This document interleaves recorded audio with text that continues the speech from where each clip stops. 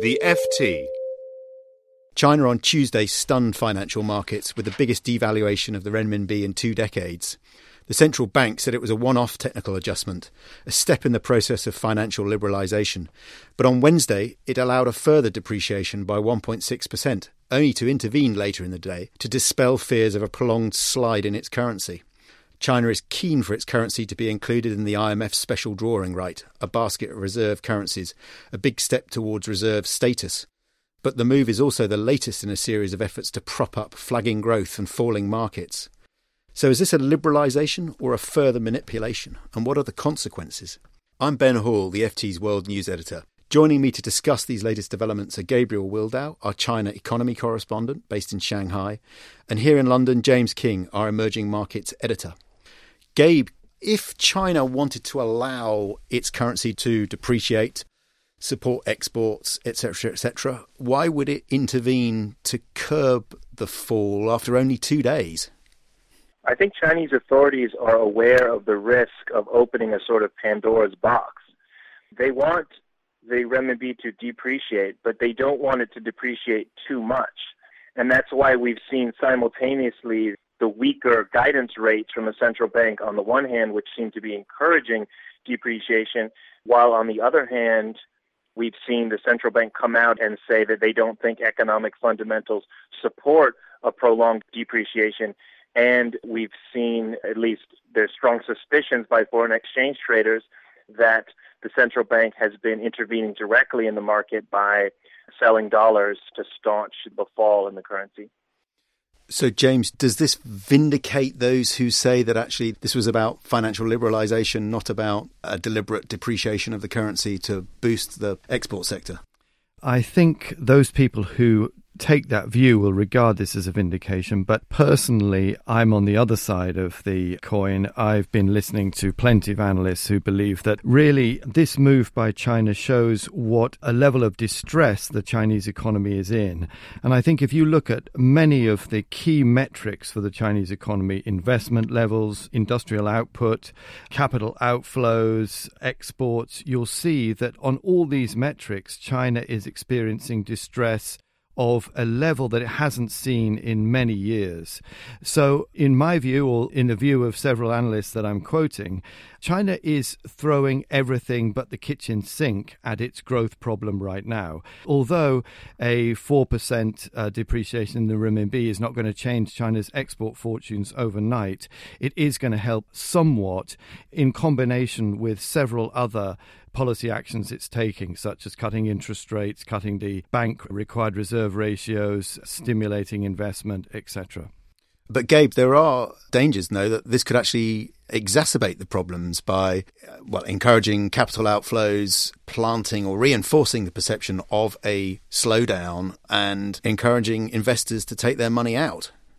That's right, and I think that's why you saw China move swiftly and unexpectedly in an attempt to catch the market off guard. I think they preferred to take the approach of a one-off or perhaps a rather, within a period of several days, a rather rapid depreciation to sort of get it over with, to pull the Band-Aid off quickly, because that would minimize the potential capital outflow. If the depreciation happens all at once, then there's no point in taking your capital out rapidly. The question, though, is whether that approach is going to be successful. So we've seen the central bank come out and say this was a one-off event. Don't get the idea that this is going to continue.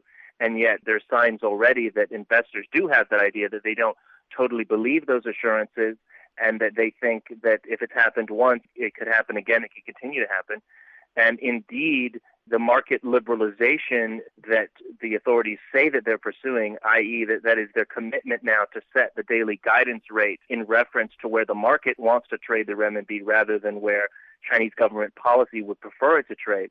If investors take the authorities at their word that that's what they're going to do, then that would appear to reinforce the view that depreciation will continue, because with each day that the renminbi depreciates, according to this new system, then the guidance rate would be set then at that lower level. And so it creates a sort of a self-reinforcing cycle of depreciation and weaker guidance and further depreciation. And that's why we've seen the intervention to try to send a subtler signal to say, wait a second, don't get ahead of ourselves. We're still China, and we still favor stability over everything else, and we still have the ability and the intention to keep a handle on things and not allow depreciation to take on a life of its own. Do you think the effort to allow the currency to fall then has ended, essentially? Have they now decided to backtrack? I mean, there are already people out there suggesting that this has been a botched effort. I'd say it's a little bit early to say that. I mean, I think we're at about 5% now. So once we get towards 10%, I think that's probably the upper limit of what I would expect the authorities want to encourage. Anything beyond 10% would probably seem excessive from their views. So, if we have 2 or 3 more days of 1 to 2% depreciation, I think that would be still within expectations.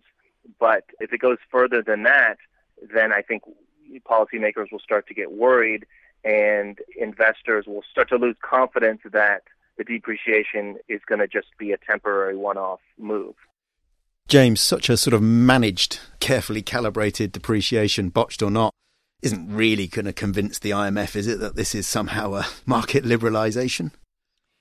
That's a very good question. China's aim, and I think many people believe it really is a priority for them, is to see the renminbi included in the special drawing rights basket of currencies under the International Monetary Fund. And I believe that there's a lot of debate and a lot of communication between China and the IMF on this issue. This new regime, because it is a new regime, it's not just a depreciation of the currency. They are actually changing the mechanism by which China's currency fluctuates. It does introduce more flexibility into the currency regime, and that is one of the express requirements of the IMF for the inclusion of the renminbi in the SDR. So I think this, on balance, will be a positive for China's campaign to get into the SDR.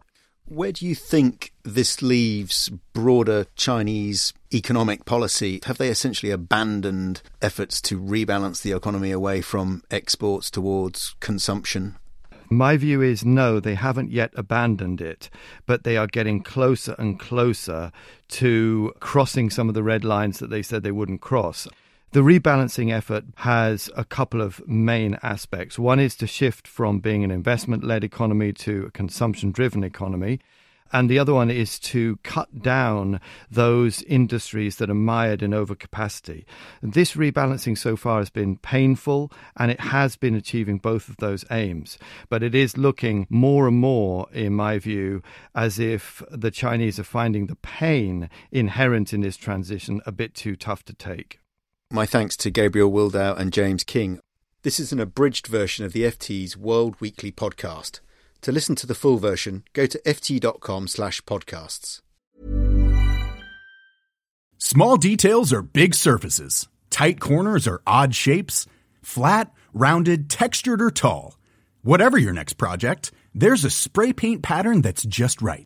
Because Rust-Oleum's new Custom Spray 5-in-1 gives you control with 5 different spray patterns.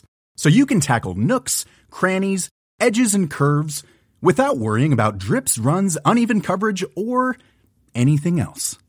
Custom Spray 5-in-1. Only from Rust-Oleum.